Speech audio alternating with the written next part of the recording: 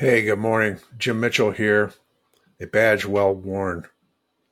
Our podcast featuring Scott Zappolo a couple weeks ago was very popular. It kind of blew everything else we had done previously out of the water. And so we've invited him to come back and talk some more about gun safety and gun legislation and gun uh, legal issues and ramifications. As you know, Scott is an attorney in South Florida. He's also a certified firearms instructor.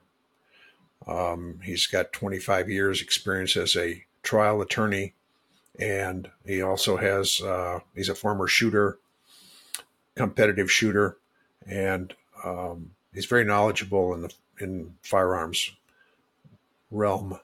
So we got him coming back, and we're going to talk specifically about some issues involving victimology. In other words, what are some actions that victims can potentially consider when they're going into certain situations? Maybe avoid situations or do a little preparation and be aware of certain things. A lot of this stuff is pretty basic, but it's still something that is largely ignored by our population. So, law enforcement fairly well understands that women are more likely to be a victim in many of these instances than men, simply because many times they're smaller, they're easier to overcome physically, and they offer less resistance in many cases, not always. So the likelihood of a woman being a victim of a crime is a little higher than that of being a man.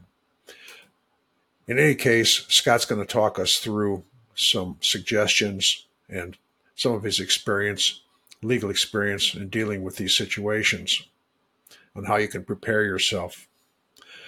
Having said that, we want to let you know that you can submit questions for Scott by email to me at my new email address of a badge well worn, lowercase, all scrunched together, at gmail.com. That's a badge well worn at gmail.com.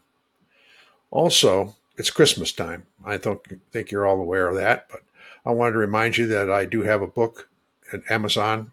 It's on sale currently, and you can pick up a copy for a friend or a relative or yourself. And I'd invite you to do that.